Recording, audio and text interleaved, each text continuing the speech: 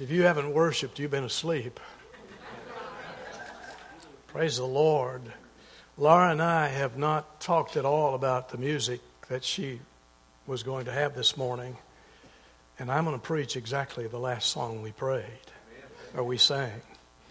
If that's not a God thing, I don't know what it is. If the Lord wills, in a couple of days, you and I are going to be presented with a brand new year, a brand new decade. And as we stand back looking at that coming at us as fast as it is, we're not sure what's out there. It's all unknown to us today. We have no idea. The ancient map makers, before they had GPS, before modern surveying, before extensive and massive exploration, when they would draw their maps and they would come to the end of their knowledge and the exploration that they had gone through, they would write on the maps out beside where they had drawn the land that they knew, they would write these words: "There may be dragons beyond this point." You can see that in Latin. If you go to Europe, you'll see a lot of those old maps. They were afraid of what was coming. They didn't know what was out there.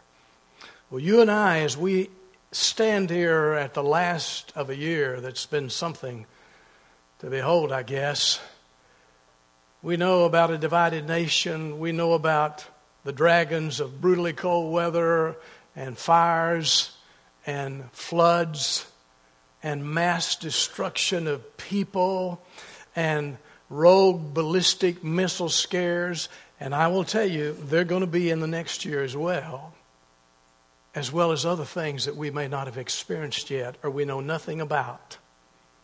How can you be victorious over all the dragons out there? Well, I want you to know God wants us to be victorious. I'm going to correct that. Most of us in this room, and I'm including myself, have a real problem. We have a real problem. And let me tell you what that problem is, and I'm including myself with you. Here's what it is. We believe the Bible. We really do. We have no trouble in believing what it says. But here's where most of us have a whole lot of trouble. We don't know how to take the Word of God and appropriate it in our life. We don't know how to do that. We take verses of Scripture and we will put them on our screensaver. We calligraphy them and put them on the walls, and people will embroidery them and put them on the walls where they can look at them. But they never know how to appropriate them in their real life. And I want you to know that all these verses that we love and that we see around our house and on our screensaver and everywhere else are wonderful verses, but I want to tell you something. They are not primarily meant for you and I to look at and enjoy reading. They are bank notes. They are checks to the bank of heaven for us to take there and to deposit and to receive all that has for us. Not just to carry it around and look at it and wonder about it. We have trouble using God's Word daily in our life and making it something other than the theoretical, making it practical in our life. Most of us just window shop. You know what window shopping is? I love it when my wife window shops. But let me tell you about that. You know, we go and we walk and we look at it and we touch it sometimes and we talk about it, but we never buy. We just look at it. We never buy into it.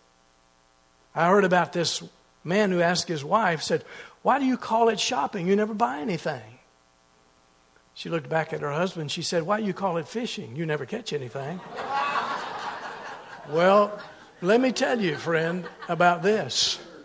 Window shopping in God's Word is tragic. Tragic. And I want us to see what he has to say in all of this. We've been just shopping from God's word, not proclaiming the truths of his word. And we're a tragic people because of that. I want us to think about how to take the truths and the promises from God's word and put them practically in our life as we face the dragons in 2020. And they're out there. I'm going to tell you they are. They're out there. God wants us to be triumphant in this new year in spite of what's out there. I hope you have your Bibles. You'll turn it with me to Joshua, the 14th chapter. I'm going to read verses 6 through 9 from my copy, and you follow along in your copy of God's Word. And I'm going to ask you to stand in honor of God as I read aloud this passage of Scripture. Joshua 14, that's in your Old Testament, verses 6 through 9. Listen carefully to what God says. Then the people of Judah came to Joshua at Gilgal, and Caleb, the son of Jephunneh, the Kenizzite, said to him, "You know what the Lord said to Moses, and to us, the man of God, in Kadesh Barnea, concerning you and me."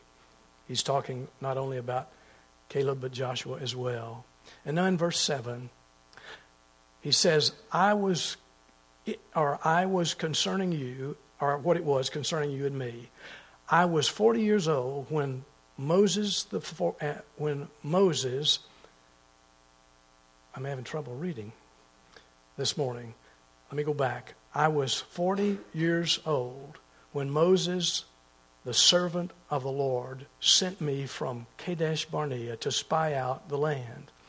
And I brought him word, again as it was in my heart, but my brothers who went down with me made the hearts of the people melt. Yet I wholly followed the Lord my God. And then verse 9. And Moses swore on that day, saying, surely the land on which your foot has trodden shall be an inheritance for you and your children forever, because you have wholly followed the Lord my God. Would you pray with me? Jesus Christ's first message after he began his public ministry was focused on repentance. Father, I pray that this church and that I will continue to declare this timely message as we enter this new year.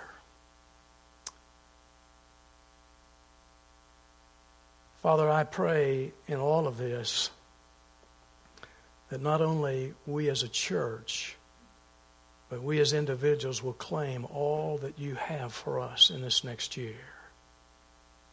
That you will teach us how to do that. I pray that as believers we will repent of sin. I pray for those who have never received you, that they would repent of sin and turn to you this very day. And Father, as we begin to get this new year, as we get close to a new year that you've given us, I believe there is so much more that you have for Crossroads and for each member that we have never experienced at all. So I pray that you would give us boldness to possess the land, to take what you've laid out before us. We've not even begun to do that. And I pray, Father, that you would have us to wholly follow you. You would show us how to do that this morning. And then, Father, we would do that as you speak to us. And I pray this in Christ's name. Amen. Thank you, and you may be seated. This is an amazing event that happens. We see it here, and it's happened back several years before that in God's Word, as we'll be looking at that in a few minutes. But I want to put all this into proper perspective so that you'll begin to understand what's happening, because we're just sort of dropping into the middle of it. This place that Caleb is promised is a place called Hebron. It is south and east of Jerusalem. It is some more place. Canaan, you know, was the land where God gave his people when they came out of the wilderness to go. Let me tell you something about Canaan. We get confused about that some. Canaan is not the promised land. Even though the old songs will make you think that if you sing some of them, it's not the promised land. Now let me tell you about Canaan. Canaan is a place of victory. It's a place of fullness. It's a place of spirit-filled living. But it's also a place of battling. You won't have that in heaven.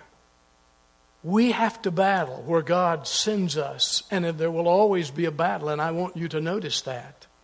And so Canaan was the place where God put his people. And this particular place that Caleb was interested in was a place given to Caleb and his descendants. And they were to claim that. Just as he claimed that, he's going to show us, Caleb and God in his word is going to show us how to claim what God has for us at this time. 1 Corinthians 10 verse 6 is an interesting verse. It fits all the things that we know about. But it says, now these things, all these things that have been written in God's word, that took place, they took place for examples to us. So what we're going to study this morning and what we're read about and what we're looking at is an example for us at Crossroads. Right here, sitting in this room this morning. God's going to show us how we can claim our inheritance, what he has for us. We need to quit window shopping. We need to quit just looking and not taking and not applying God's word to our heart and living it. And God wants to show us how to do that. 2 Corinthians chapter 2 verse 14 says, but thanks be to God who in Christ always leads us in triumphal procession. God makes it possible for us to be triumphant. And I don't know about you, but I want everything God has for me right here and now. I don't want to get to heaven someday and find out there was a lot more that I could have had that I did not take out and claim because I was fearful to do so. I want to have victory right now. I want to be where the breezes of victory blow. That's where I want to set my feet on that kind of land. I don't want to miss out any more than I've already missed out on what God has for me. And so God talked to this 40-year-old man some 45 years earlier and promised him this particular place called Hebron. And he said, this is yours. You're to give that, to take that. Now you remember when the spies went over into the promised land, they spied out the whole land. And when they had got to Hebron, as well as some of the other places that they were going to go out and seek what was there, they found some things that were amazing. When they got there, the clusters of grape were so large that it took more than one man to carry a few clusters. It was a place of pomegranates, a place of figs. It was a place of valleys and hills and beautiful waterfalls. Compared to where they had been in the wilderness, it was like heaven. And this is the place that God had sent Caleb to spy out. And he said, Caleb, I'm going to give that to you. That place, Hebron, to you. Grain and olives were in abundant, everything. It's something that he had looked for and he wanted. And he said, Caleb, you can have it. It belongs to you. It's yours. All of this is back in Numbers chapter 13 and 14. But I want us to stop where we are right now in this. I want you to see this. You remember 12 spies were sent out. And of the 12 spies that were sent out, they did see all of those things that God had promised them. But when they come back, the Bible says that 10 of those 12 said it can't be taken. And they influenced the majority of the people there in the wilderness to also think that it couldn't be taken. 2 men, Joshua and Caleb, said we can do it. We can take this. we can claim our possessions. But because the majority did not do it, they didn't get to claim their possessions. Now let me share something else with you right here. Do you know that God had to kill off the older generation before he could take the younger generation into the promised land? Let me make that practical. I hope God's not waiting to kill me off before he can do something in this church. I hope he's not waiting to kill you off before he can do what he wants to do through these people. There's a lesson in that. We need to know that, and we need to understand that. And that's what had to happen before God's people could go into the promised land. But now they've been in the promised land for 5 years, where we're reading. Caleb now is 85 years old. He has fought with the rest of them to take the other land, knowing all the time that he was to go back to take that place that God had promised him those 45 years earlier, and then Moses also had proclaimed it again. Now he's reminding Joshua of what God had promised him, and he's going to take it. He wants all of it, just as God had promised it to him. Now, it had all those things that I talked to you about, but you'll remember that it had physical giants. They were physical giant men. They lived behind big walls. They lived on high places. And when the people went there, the spies went there, all they did was just window shop. They said, we can't take that land. All those giants are in that place. Well, there's some lessons in this. And this is what I want you to see. And I hope you'll use your outline. We're going to talk about how to claim your promise, how to take what God has given you, what God wants us to have, not only as individuals, but as a church. How can we take the promises of God and make them real and not just window shop them? Let me give you the first thing. We have to exercise Caleb's character. Exercise Caleb's character. What is this man's character? Now, let me just pause right there. Remember the difference between character and reputation? Reputation is what you wore in here this morning, and I wore in here this morning. Character is who we really are. God knows that, and if you're married, your spouse knows that. But we come in with reputation. We want it to look nice and neat. But we're talking about character now, not reputation.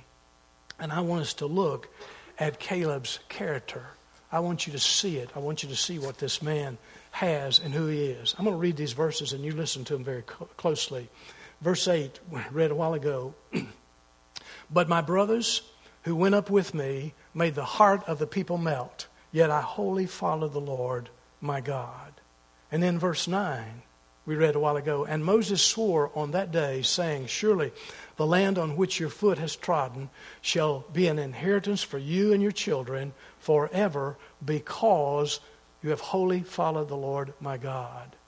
And then listen to this next verse that also, verse 14, we didn't read. Therefore Hebron became the inheritance of Caleb, because he wholly followed the Lord, the God of Israel. Did you hear that again and again?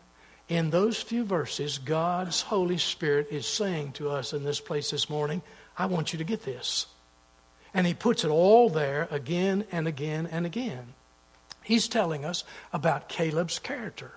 3 times he says, this is Caleb's character. And he's saying, I want you to get it, folks. At Crossroads, I want you to hear this as well.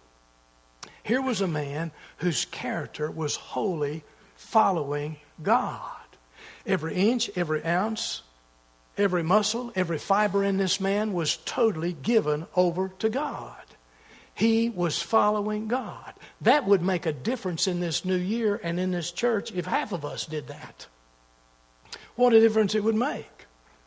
In fact, if we're not following God wholeheartedly, James tells us that we're double-minded, unstable in all our ways. That's what God's Word tells us, if we're not wholly following after God. Jeremiah 29:13 says, you will seek me and find me when you seek me with all your heart. That's what Caleb did. That's what God is saying you have to do if you're going to possess all that I have for you. That's what has to happen. God's not impressed with half-heartedness It really don't excite him at all. I want you to know that. He's not interested in what you're going to do someday. He's interested in what you're doing right now. Half-hearted relationships don't excite him at all.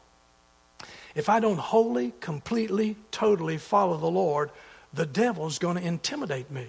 He'll intimidate you as well. He'll take advantage of the part that's not given over to the Lord. And he'll begin to work with us like that.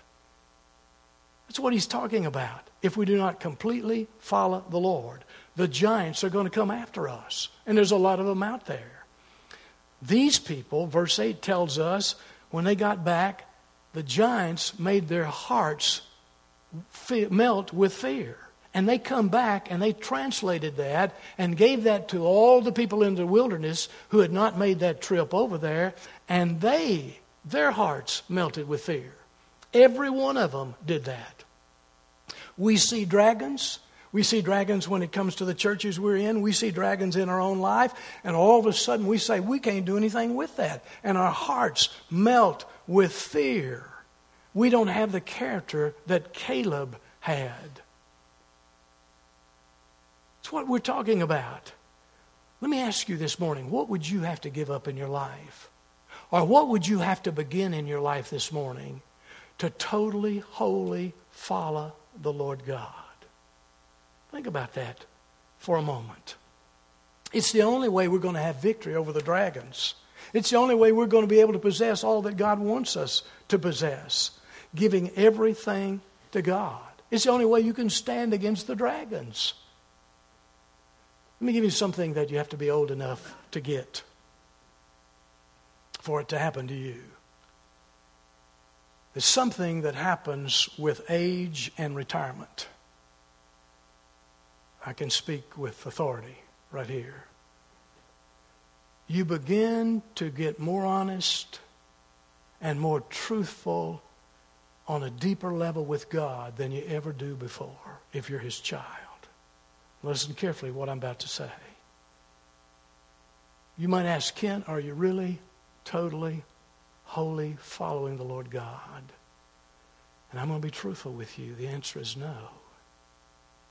I've been humiliated by sin, by fear, by doubt, again and again and again. And I realize I'm not. I mean giving God everything, surrendering totally everything to Him. My possessions, my feelings, my character, my reputation, my rights, my habits, my anger, my future, my problems. All of that, giving it to God. Totally surrendered to God. If you're not wholehearted, I want to tell you, you're going to be faint-hearted. Because Satan will come after you. And he knows the places that he can get at you the best. He don't want just 90%. God don't want just 90%. He wants it all. Wholly, totally, completely. Dwight L. Moody, the Billy Graham of his day, several years ago, was saved as a young man at 19 years old. And when he received Christ, he began to preach the Word. God called him to preach. And as he began to preach, God used it. And God used him in a way that was exciting to a lot of people. But it's interesting when you read something about Dwight L. Moody, what he said. On his second trip to England, and he preached a lot in Europe as well as here in the States. On his second trip to England, he heard a man by the name of Varley preaching out in a field in England, in some of those lush green fields that you will see. Henry Varley was the man's name. And here's what he heard standing. They didn't have seats to sit in. They were standing out in the middle of this field. Hundreds of them there.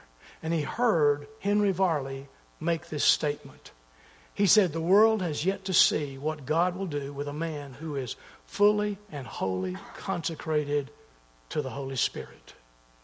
And Dwight Moody bowed his head according to his biography, and he said, I made a promise to God that I will be that man. And he points out in the rest of his ministry that his ministry totally changed when he made that commitment to God. Wholly, totally sold out to God Almighty. Write this on your bulletin. I didn't put it in there, but it's too good to not get it. Lukewarmness is the worst kind of blasphemy. Lukewarmness is the worst kind of blasphemy. You think about that for a minute. Think about that. So if I'm going to be able to manage the dragons that I'm going to meet, if I'm going to be able to possess all that God wants me to possess in this new year, I must exercise Caleb's character. But let me tell you something else I have to do. If I'm going to possess what God wants me to have, I've got to exercise Caleb's confidence. Exercise Caleb's confidence. Let me tell you what I see in this man, Caleb. Because his character was to follow God wholeheartedly, he had rock-solid confidence. He believed God would do what God said he'd do. He believed when God told him to do something, it would happen. Listen to Joshua 14, verse 12. So now give me this hill. He's going back to Joshua, Caleb is, and reminding him of what Moses and what God had told him. So he says, so now give me this hill country of which the Lord spoke on that day. For you heard on that day how the Anakim were there with great fortified cities. It may be that the Lord will be with me, and I shall drive them out just as the Lord said. Caleb is saying, with God's help, I'll take what God promised me 45 years ago. I will take it. I'll get it all. Now, giants possessed the land. They did that. There was large cities that they lived in. They had fortified walls that they could get behind. And where did this man, 85 years old, get the idea that he could do that he could take that? How did he get that kind of confidence to do that? Why is it that some people seem to have greater faith than other people? We look at them and we wonder, how do they do that? Romans 12:3, listen to these verses. I say to everyone among you not to think of himself more highly than he ought to think, but to think with sober judgment, each according to the measure of faith that God has assigned. God gives all of his children a measure of faith. Every one of them. Every one of us have that. God gave it to us. Now I want you to listen to how to use it. You listen to these verses and see what God says to you from these three verses. Verse 6 of the 14 that we just read a moment ago. You know what the Lord said to Moses, the man of God, in Kadesh Barnea concerning you and me.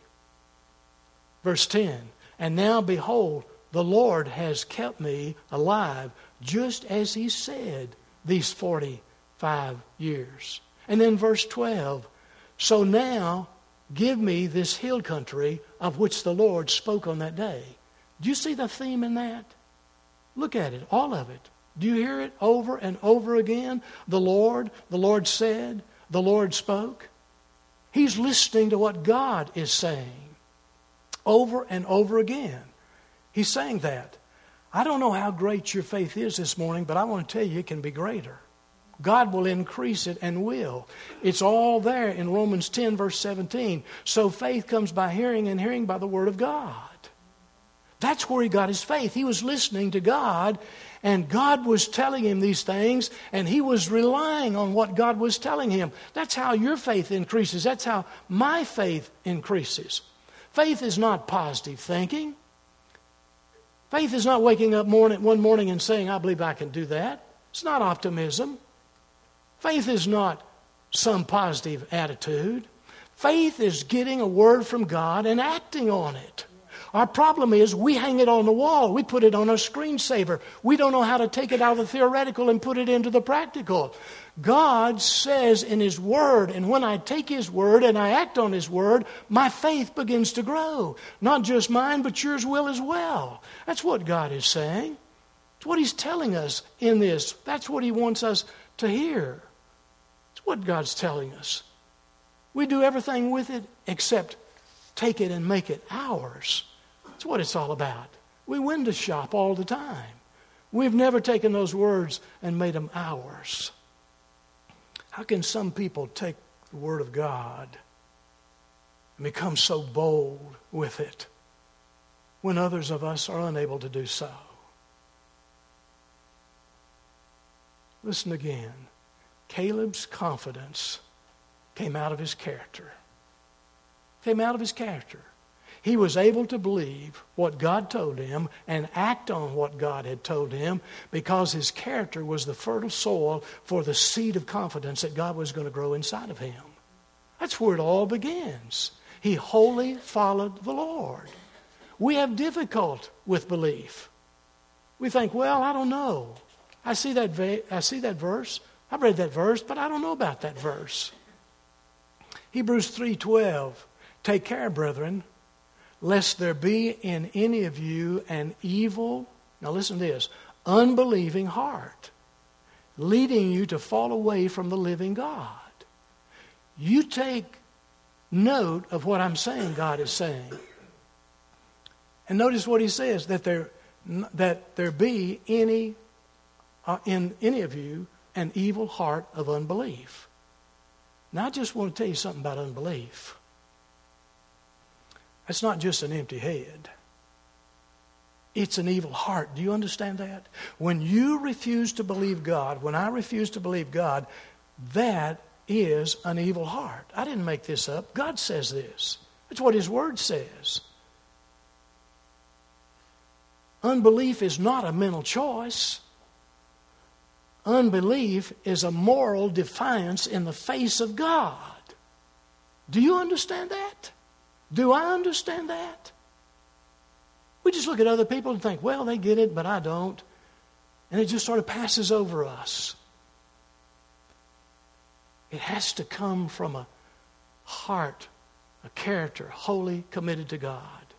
John 7, verse 17, if anyone's will is to do God's will, he will know whether the teaching is from God or whether I'm speaking of my own authority.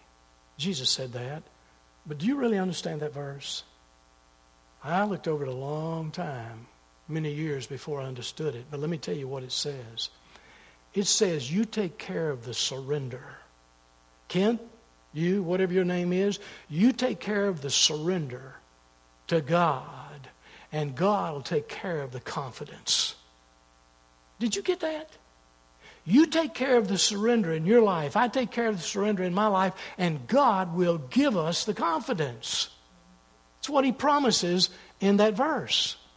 So if I'm going to slay the giants, if I am going to have victory in this new year that God wants me to have, I have to exercise Caleb's character. I have to exercise Caleb's confidence. But there's a third thing I want you to see. I have to exercise Caleb's courage. Caleb's courage to step on out on what God has said. I want you to look at this again. Because of Caleb's character, he had confidence that was unshakable in God. And from that came courage. If you read this entire story, even going back in Numbers where this started, you see a man, when everybody else was saying it can't be done, this man was saying it can be done. When everybody else was backing up like a dog that was whimpering, he was saying, standing solid as a rock, we can take that. We can take that. In the face of all the people that said it cannot be done, Caleb stood there like a rock. Joshua 14 verse 12 says, I shall drive them out just as the Lord said. I know there's giants over there, but I'll drive them out just as the Lord said. Where does he get that kind of courage? You know, most of us think courage comes from the size of your bicep or from the strength of your intellect. If I can get one of those, I think I can take care of myself. His courage was rooted in the confidence, which was rooted in his character. He had 3 giants out there. We're going to have 3 at least waiting for us. I want you to look at one. The first one's grasshoppers. Joshua 14:8. And my brothers who went up with me made the heart of the people melt. When the spies came back, they said, yeah, there's all kinds of fruit. That place is a place of milk and honey, just like God said it was. It's everything we don't have and we need. But I want to tell you something. God didn't tell us there's giants in that land. There's giants in that land. We cannot take that because there's giants in that land. Yes, there's hills and valleys and there's streams and there's everything we want. But there's giants in that land. They were the descendants of Anak. Listen to Numbers 13:33. And there, these spies are saying, we saw the Nephilim, the sons of Anak, who came from Nephilim, and we seemed to ourselves like grasshoppers, and so we seemed to them. When those giants looked at us, we looked like grasshoppers to them. And when we looked at how small we were in the midst of those giants and all of this, we looked like grasshoppers to ourselves. You ever get that grasshopper syndrome? We can't do this. It's too big for us. There's no way in the world we can do this. Yes, everything else is over there.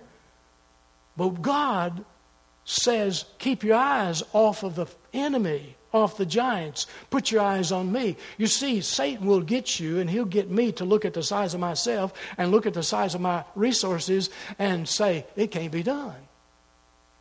That's exactly what Satan does. That's what he wants to do in your life, and that's what he's done in my life. We felt pretty good about that place over there until we saw those giants. We were intimidated by those giants. They're big giants, and they were physical giants. The Bible speaks in probability 9 feet tall. I'm not talking about 6.5. I'm talking about 9 feet. Big giants. We're going to face giants. Let me tell you some things. Some of the giants we're going to face. Do you know in 1970, in this nation, 85% of the people surveyed claimed they were followers of Christ. They were Christians. Last year, 45% of the people surveyed claimed they were Christians. Friend, I want you to know there is a cultural shift going on right before our eyes, right here in Cadiz and in the world we live in. I want you to understand that. And it's coming like a storm at us. It is. Goodness, we get caught up. Do you know we have people today who believe that our foundation as a nation was built upon God is really not important? And they believe that religion is really a detriment to our society now. We're talking about the majority of people who live in this nation. That's what we're saying. I read this just this past week. I want to share it with you. Generation Z. That's the generation from 1995 to 2015. They're just getting in their 20s. I want you to listen about that generation. They are those Z generation. They're in their 20s. They make up 26% of this nation's population. And let me tell you a little bit about them. They have been raised on technology. They don't know anything else except but technology. We know that. They're activists, and they like to volunteer. Those are good things. They are sexually fluid. It really doesn't make any difference to them. They are post-Christian. And listen to this. Only 4% of them believe in a Christian worldview.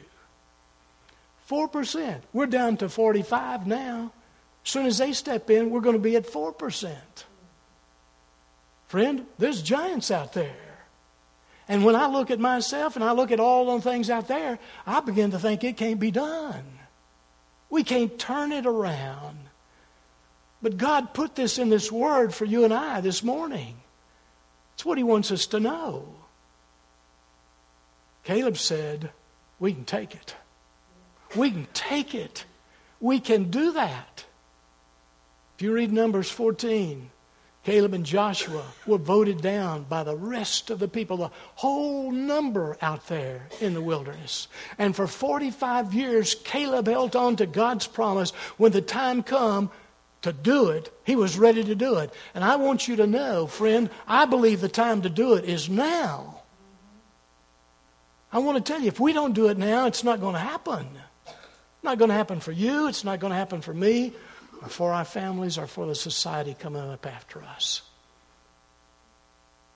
So grasshoppers was one of the problems. Let me give you another problem, was giants. Giants of doubt and fear and discouragement, and financial and health and moral and anything else you want to step in that place. Those giants. They were dragons, and we got them today. I want to remind you that these giants didn't surprise God. He knew they were over there. Did you know it? He knew that before he sent his people in. In fact, here's something you may not know. God put them there for his purpose.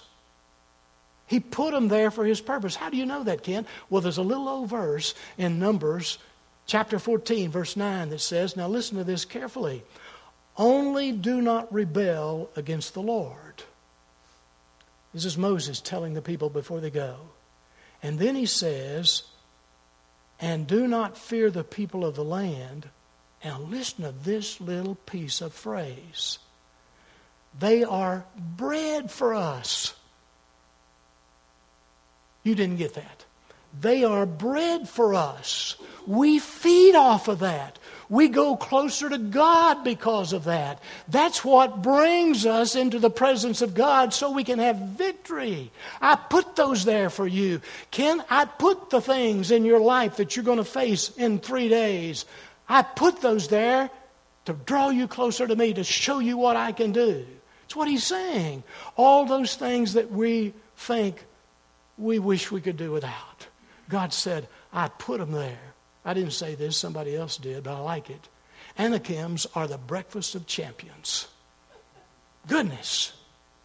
That's what that's all about. God says, I put those out there as bread for you. They help you grow. They cause you to claim me as your only source. That's what that's all about. With his grasshoppers, there were giants. There was one more enemy. Gray hair. Some of you can't talk about that. Some of us can. Listen to verses 10 and 11 of Joshua 14.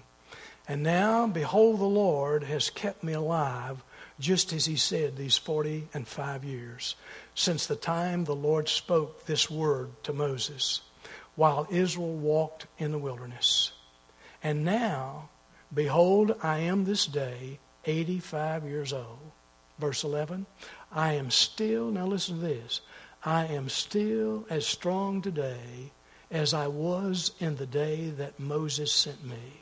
My strength now is as my strength was then, for war and for going out and coming. Ken, do you really believe that?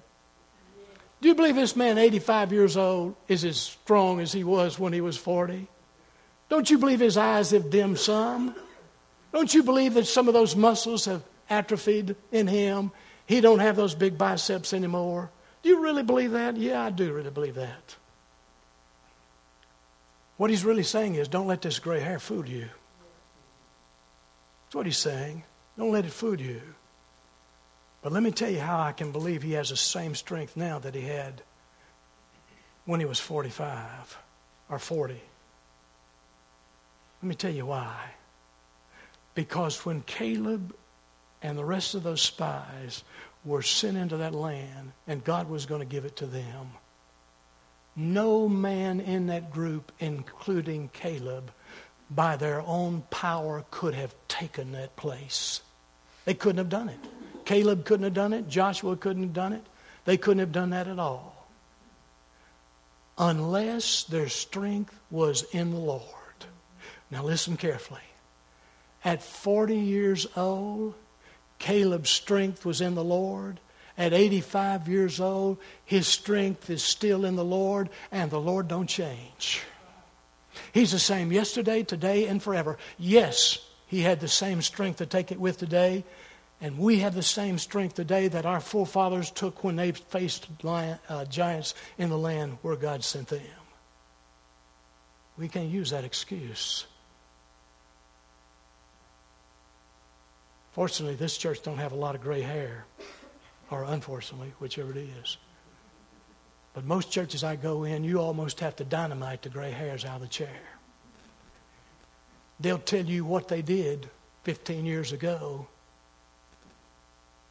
And then they'll say, I'm going to rest and let the younger ones take over. You don't find that anywhere in God's Word. That's a lie from Satan. I want to tell you, friend, when God comes after me, I want him to catch me serving. Still serving the God I started with. That's what all this is about. You know Isaiah 40, verse 30, 31. Even the youth shall faint and be weary, and the young men shall fall exhausted. But they who wait for the Lord shall renew their strength. They shall mount up with wings like eagles. They shall run and not be weary, and they shall walk and not faint. I didn't make that up. From God's Word. One last thing, and then I'm through. If we're going to claim the possessions that God has for us, we have to have Caleb's character.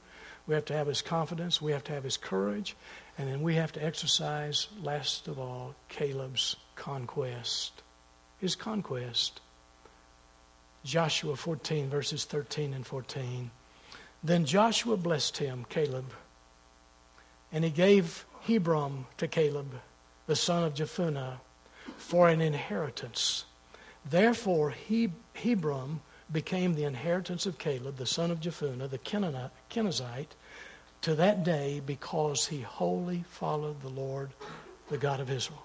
He went in there and God gave it to him. He had conquest over the enemy. He took them.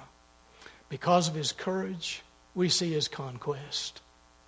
As much as is within me, I'm going to take it. And God gave it to him. God don't change. God will do that in this place. He'll do that in your life, and he'll do that in my life if we really believe the Word of God. Goodness. I've looked at those fruits, all of that, and I know there's probably a lot more than meaning than I've been able to dig out of all this.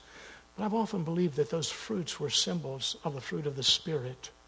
Love, joy, peace, patience, you know all those. I believe God says, when you step out to follow me, I'll give you every one of those. I'll give you every one of those. Don't you want your possessions? I want mine. I want what God's promised me.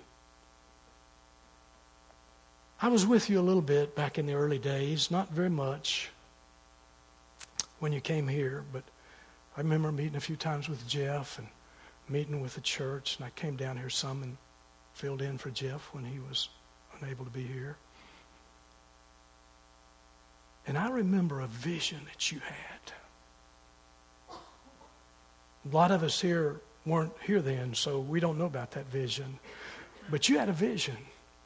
You wanted to reach and minister to this whole territory.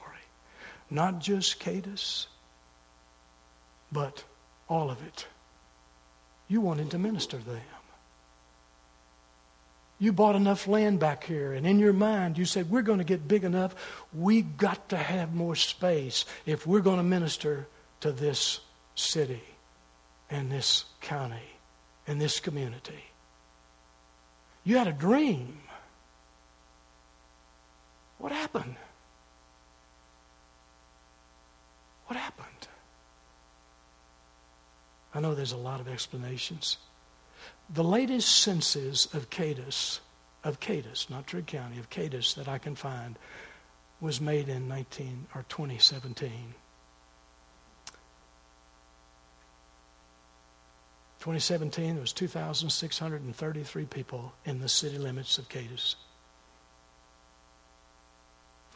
If 40%, and that's high, if 40% of the people in the Cadiz, in the city limits of Cadiz, went to church this morning, and I doubt it was that high, but if 40% of them were in a church this morning in this city, Cadiz, I want you to know there's still 1,580 people in this town who didn't go to church this morning.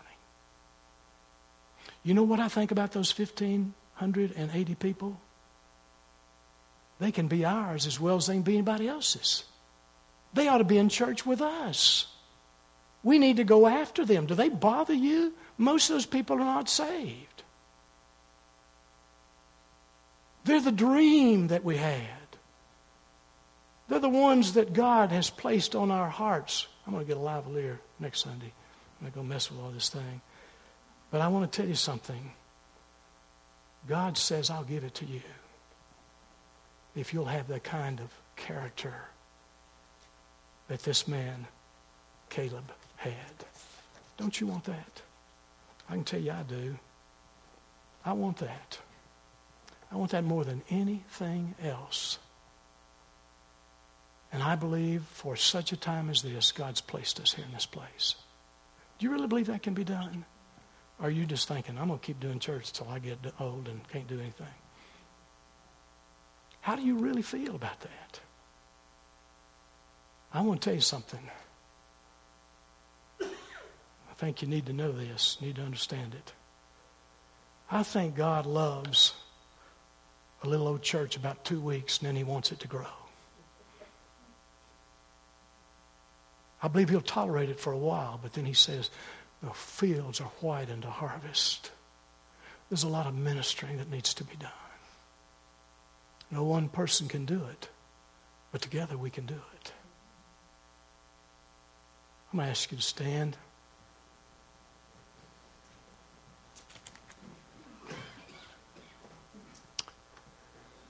We're going to have an invitation in just a moment. I want to ask you this morning, would you really long for and desire to wholly follow the Lord your God? I ask you to bow your head right now. With your head bowed, could you honestly say, God, I really want that for my life. To wholly follow the Lord God. I want that more than anything else. You may not be a child of God. You may never have asked him to save you, to forgive you, to save you, to make you his child.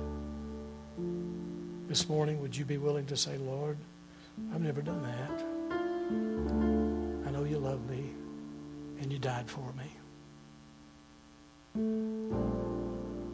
And I'm asking you, would you save me? Forgive me for my sins and save me. Father, this morning in this room, I pray that you would speak to us. Father, I pray that you would continue to speak to me about all the things that keep me from wholly following the Lord God. Father, if nobody else goes that direction, I pray that I will. That you will take all of me and use it for you. As we have this invitation, if God's speaking to you this morning, if he's speaking to you to make it public, I'd encourage you to just come. He may want you to come and pray this morning. He may be telling you something I haven't even spoken about. If he's speaking to you, would you just quietly say yes? Would you say it publicly?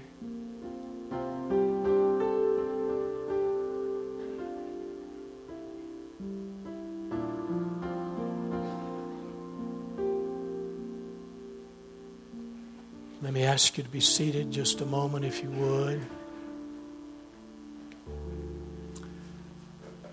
Before we receive our offering this morning, let me remind our guests again that you're not to put anything except that little torn off sheet that you filled out. In a mission in South Africa, just been saved. She was attending her first worship service. that she'd ever been to. And the pastor talked about they were going to receive the offering. And then he prayed. And in the pastor's prayer, he just simply prayed for all of them that they would give back to God in honor and spirit for the sacrifice that God had given for them. When he got through praying, the plate began to be passed up and down the aisles. This is a true story. Began to be passed up and down the aisles. And as this young lady who had nothing was thinking about all of this, she had an inescapable urge to honor her God who had saved her. And when the plate came, she was sitting down, it was passed, and she quietly got a hold of the plate, and she set it down on the floor, and very quietly she stood in the plate. You get the picture? She stood in the plate.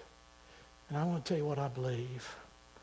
I believe every true worship experience demands that kind of response. I believe that with all my heart. As we receive our offering, along with some announcements, we will then be dismissed.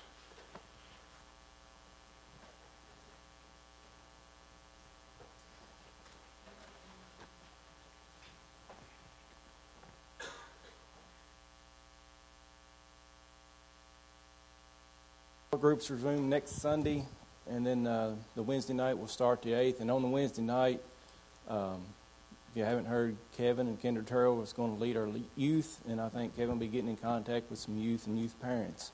We appreciate them doing that. Women's ministry, if you need to see Ramona about that, that starts that also the 8th.